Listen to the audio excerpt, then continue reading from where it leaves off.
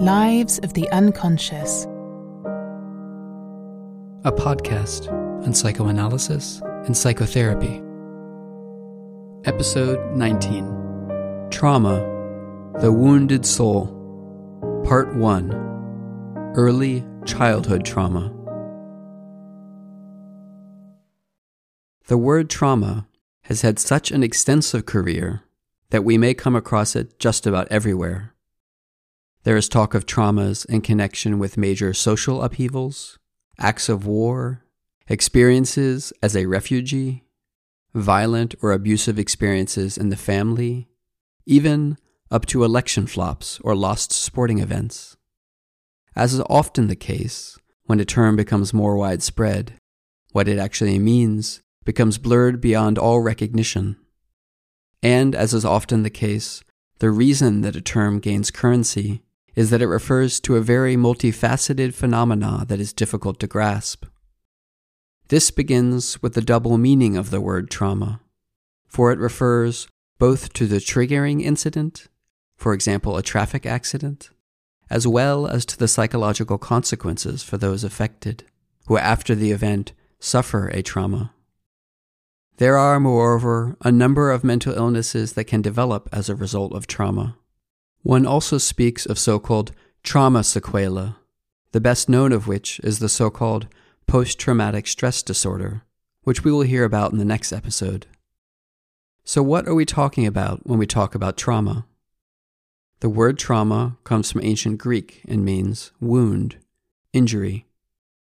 Originally, in fact, it was used in medicine for physical injuries and is still used that way today.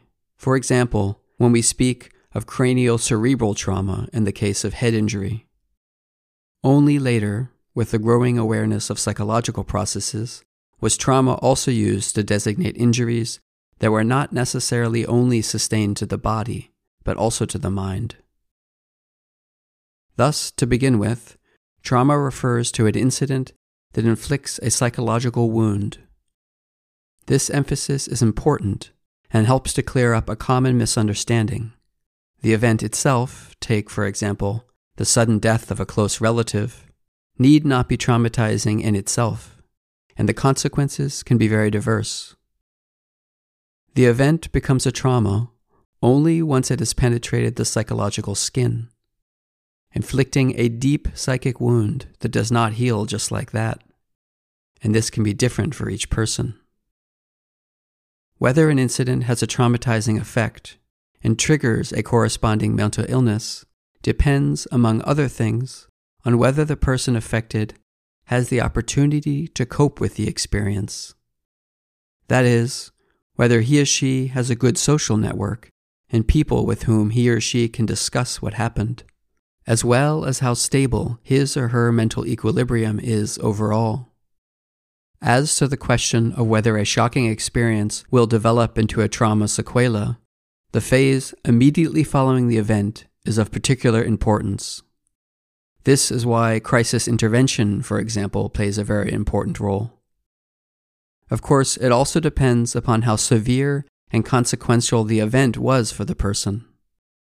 Beyond a certain level of severity, nearly everyone's capacity to cope is exceeded.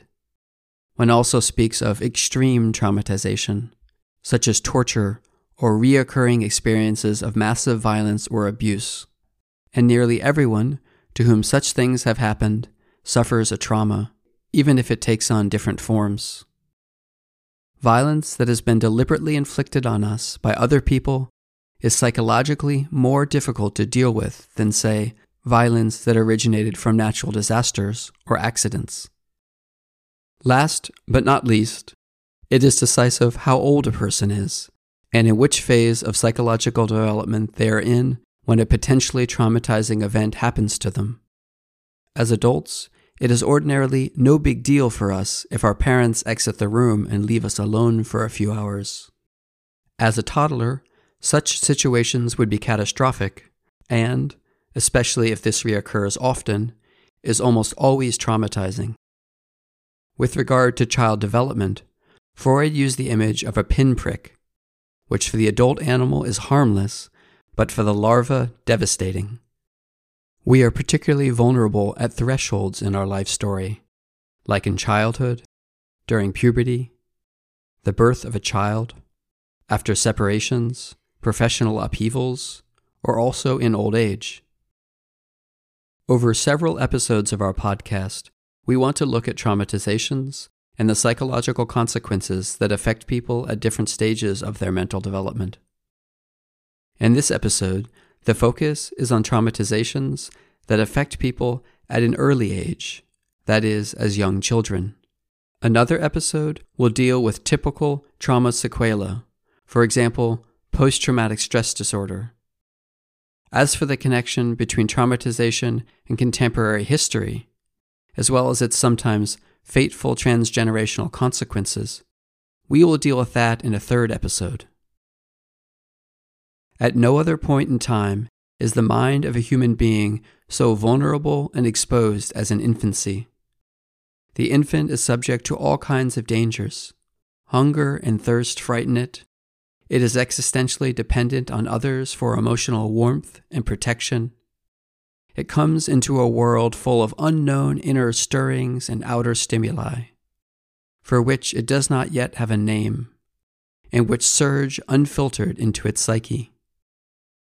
The mind of an infant is a little like a skin, which is still very delicate, and is thus easily injured.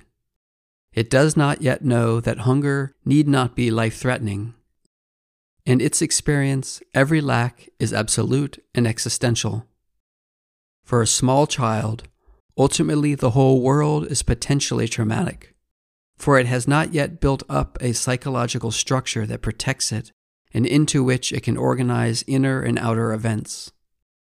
To begin with, an infant needs another skin that protects it and gives it security. And that is ordinarily the bond with its parents, the protection, care, and love that it receives from its mother, father, and other people. If an infant receives enough love and is treated sufficiently well, it begins, bit by bit, to form its own psychological skin, which becomes increasingly stable and resilient with the passage of time. Internal stirrings and external incidents no longer frighten it on such a massive scale. He or she eventually finds words and an adequate feeling for what is going on both inside and outside. This psychological structure, our psychic skin, is what holds our ego together, what gives us a sense that we are a whole, safe, capable of trusting the world and other people, similar to the way the physical skin protects and holds together our organs, gives our body a shape, and enables contact with the environment which does not hurt and harm us. This psychological skin is also that which trauma penetrates, that trust in the world that can be broken and thus subsequently revoked. One speaks of an early trauma when traumatizations take place in this early phase of development, at an age when the mental structure is still in the making, when trust in the world is just being formed. Frequently, it concerns devastating experiences with one's own parents or within the nuclear family, i.e., traumatizations within the relationships of attachment, which are in fact absolutely necessary for the development of mental structures. Traumatizations at this stage of development can sometimes have massive consequences for the further development of the personality. It is essentially prolonged and reoccurring traumatizations, also known as complex trauma, such as repeated sexual abuse or violence by one's own family, that lead to grave disturbances in psychological development. Often they are responsible for the development of a borderline personality disorder, which ultimately is nothing more than the development of a mental structure that has been marked by repeated traumatizations, an ego emerging in a state of emergency. In episode 13, we dealt in detail with the emergence of such borderline personality organization. In most cases, it is not only the perpetrator themselves, say a violent father, who plays an important role, but also the way in which those around the child deal with such incidents.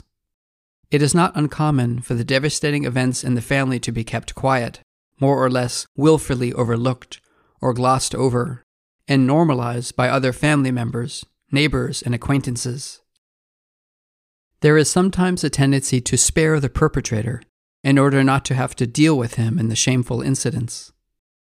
Instead, the blame for such unpleasantness is not infrequently shifted onto the person who is least able to defend themselves, the victim, who often enough even takes the blame him or herself. This experience is no less catastrophic for the development of a traumatized child's ego, which internalizes a relationship model in which it is the child who feels guilty for the violence that others inflicted on it, in which they sense that they are the source of the evil that has had such a devastating influence. Not infrequently, the guilt is even reversed in the child's perception, as with the mechanism of so-called identification with the aggressor. The child feels guilty towards the perpetrator while being hateful towards themselves. The psychoanalyst Sandor Ferenczi dealt early on with these phenomena and other devastating consequences, such as those caused by sexual violence in childhood. The traumatized child remains, this is one of the fatal peculiarities of early attachment traumas, still dependent on their environment, for example, the abusive parents. The child cannot flee to the police or some other authority, but rather only to the hand that beats it, which leads to massive inner confusions and severe structural disorders in the development of the ego. Hate and love, fear and security are fused together in a way that has serious consequences, and this is often the doorway to re-traumatization in later stages of life. When, for example, victims of trauma expect protection and love from precisely those who pose the threat of new violence. Psychodynamically speaking, the defense mechanism of splitting is unsuccessful. Good and evil cannot be kept apart, and this affects one of the basic functions of the psyche's metabolism, taking in what is helpful and spitting out what is harmful. But early childhood trauma does not always have to lead to a personality disorder.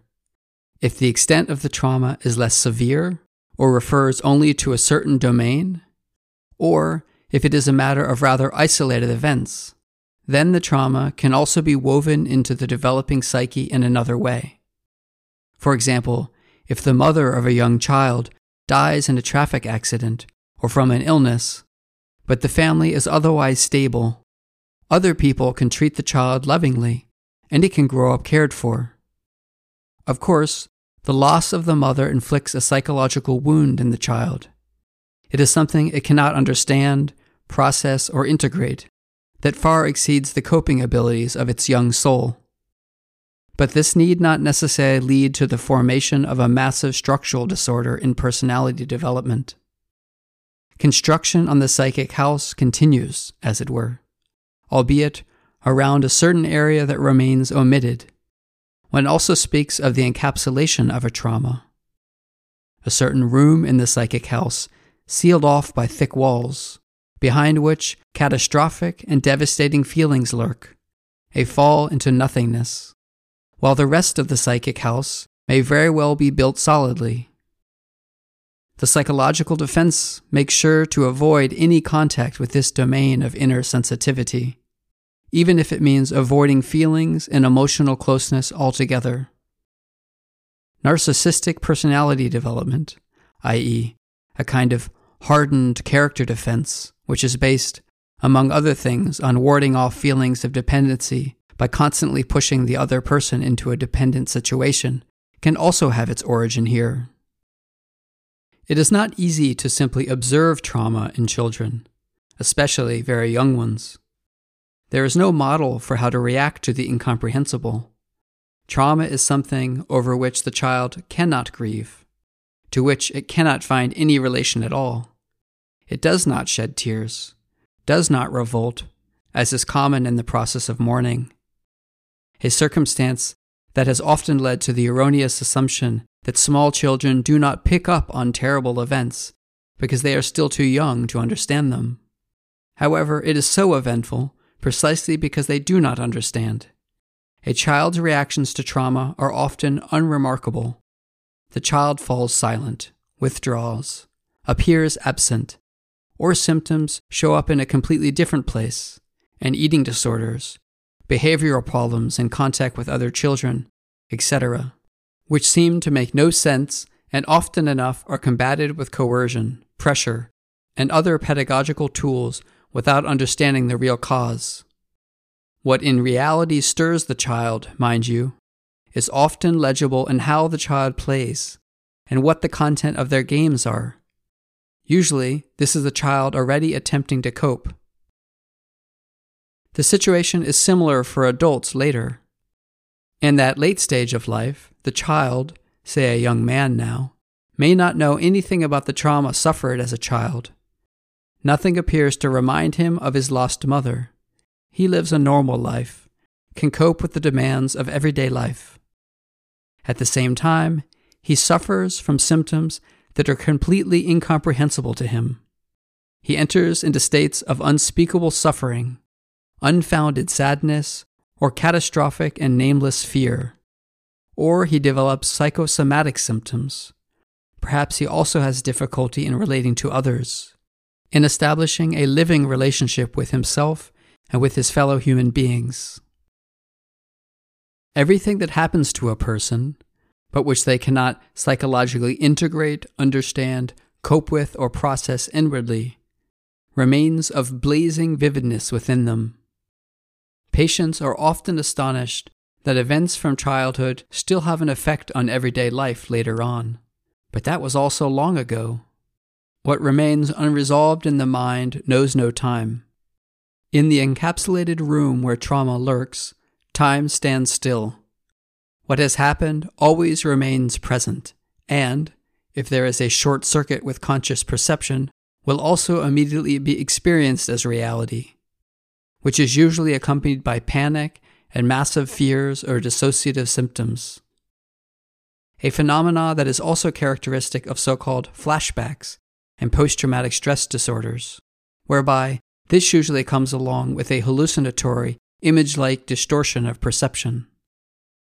The fact that a thing in us can become past, that time can elapse in our psyche, presupposes the process of inner integration, separation, and coping. One can also say a mourning process, which in the case of trauma is exactly what is not possible, because the emotional contact with the trauma is too overwhelming. The trauma is still there. Behind the walls of the capsule, it remains as potent as the radioactive core behind the concrete sarcophagus of a destroyed power plant. And the trauma has also had a hidden effect on inner expectations and interpersonal relationships. The experience that something existentially important can be lost all at once, that there is no guaranteed protection, that security is illusory, has inscribed itself deeply into the psyche, warning against the establishment of any relationships, perhaps even any moment of relaxation or well-being. And it plunges into horrific mental states when certain conditions are met, as in just as emotional closeness is formed, for example, at the birth of a child. Life's inner principle, the blueprint of our psychological house, rests on never entering the encapsulated room. For example, never again forming a relationship in which one is existentially dependent, so much in love that one can be so terribly hurt. The trauma is, psychoanalytically speaking, unconscious because it has never reached the conscious mind, i.e., has never been psychologically integrated. Perhaps it is an experience that is still mostly physical, physiological, and affectually unorganized, as is often the case with somatization disorders or panic attacks, that is, an experience which the infant once felt directly and was never transformed into language or thought. The body, however, stores the memory. If this person eventually takes up therapy, it is sometimes not clear at first, even to the therapist, what the problem is, even though he or she may soon develop a sense of the patient's vulnerability at particular junctures. This is all the more so when it comes to traumas that are less rooted in a single and clearly identifiable incident, like the death of the mother, even though such conspicuous events are often concealed in the family history, marked with shame or fear, and are unknown to the person affected. But there are also traumatic occurrences that are less clear-cut. Separations that occurred too early and for far too long, such as when the child has an extended hospital stay alone, or when they were placed in foster care too early and without a gentle transition.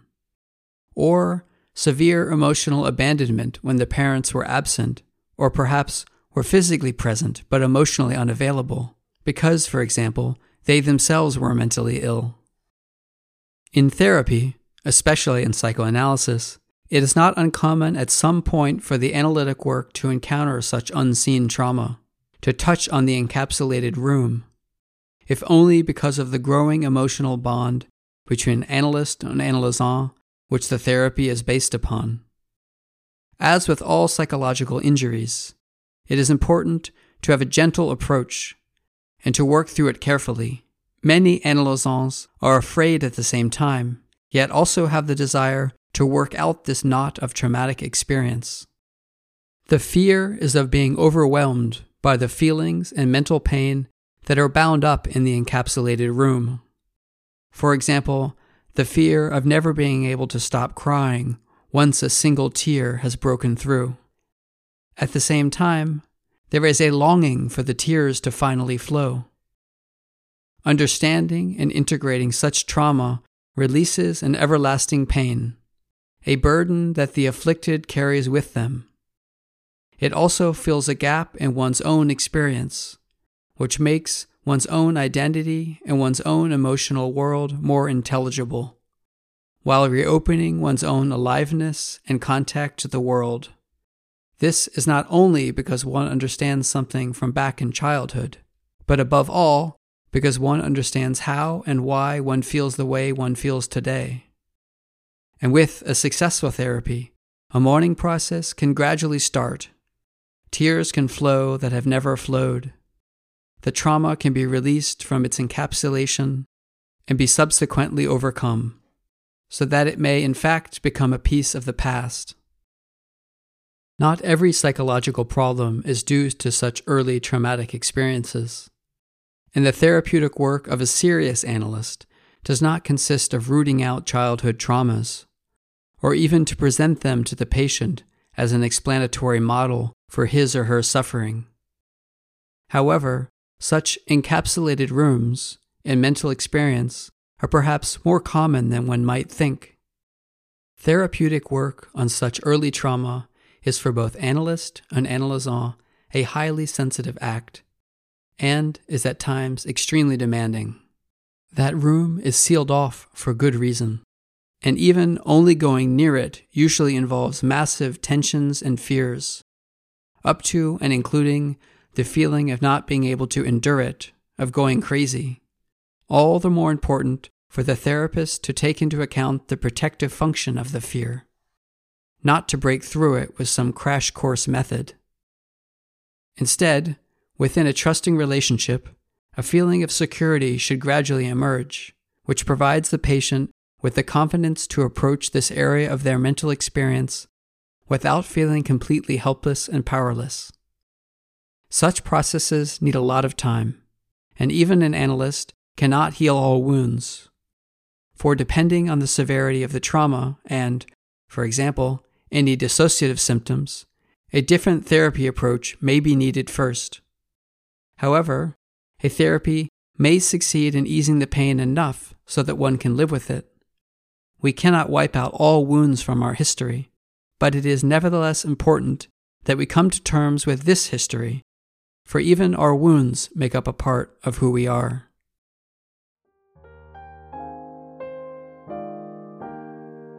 This podcast is written and produced by Cecile Lutz and Jakob Müller.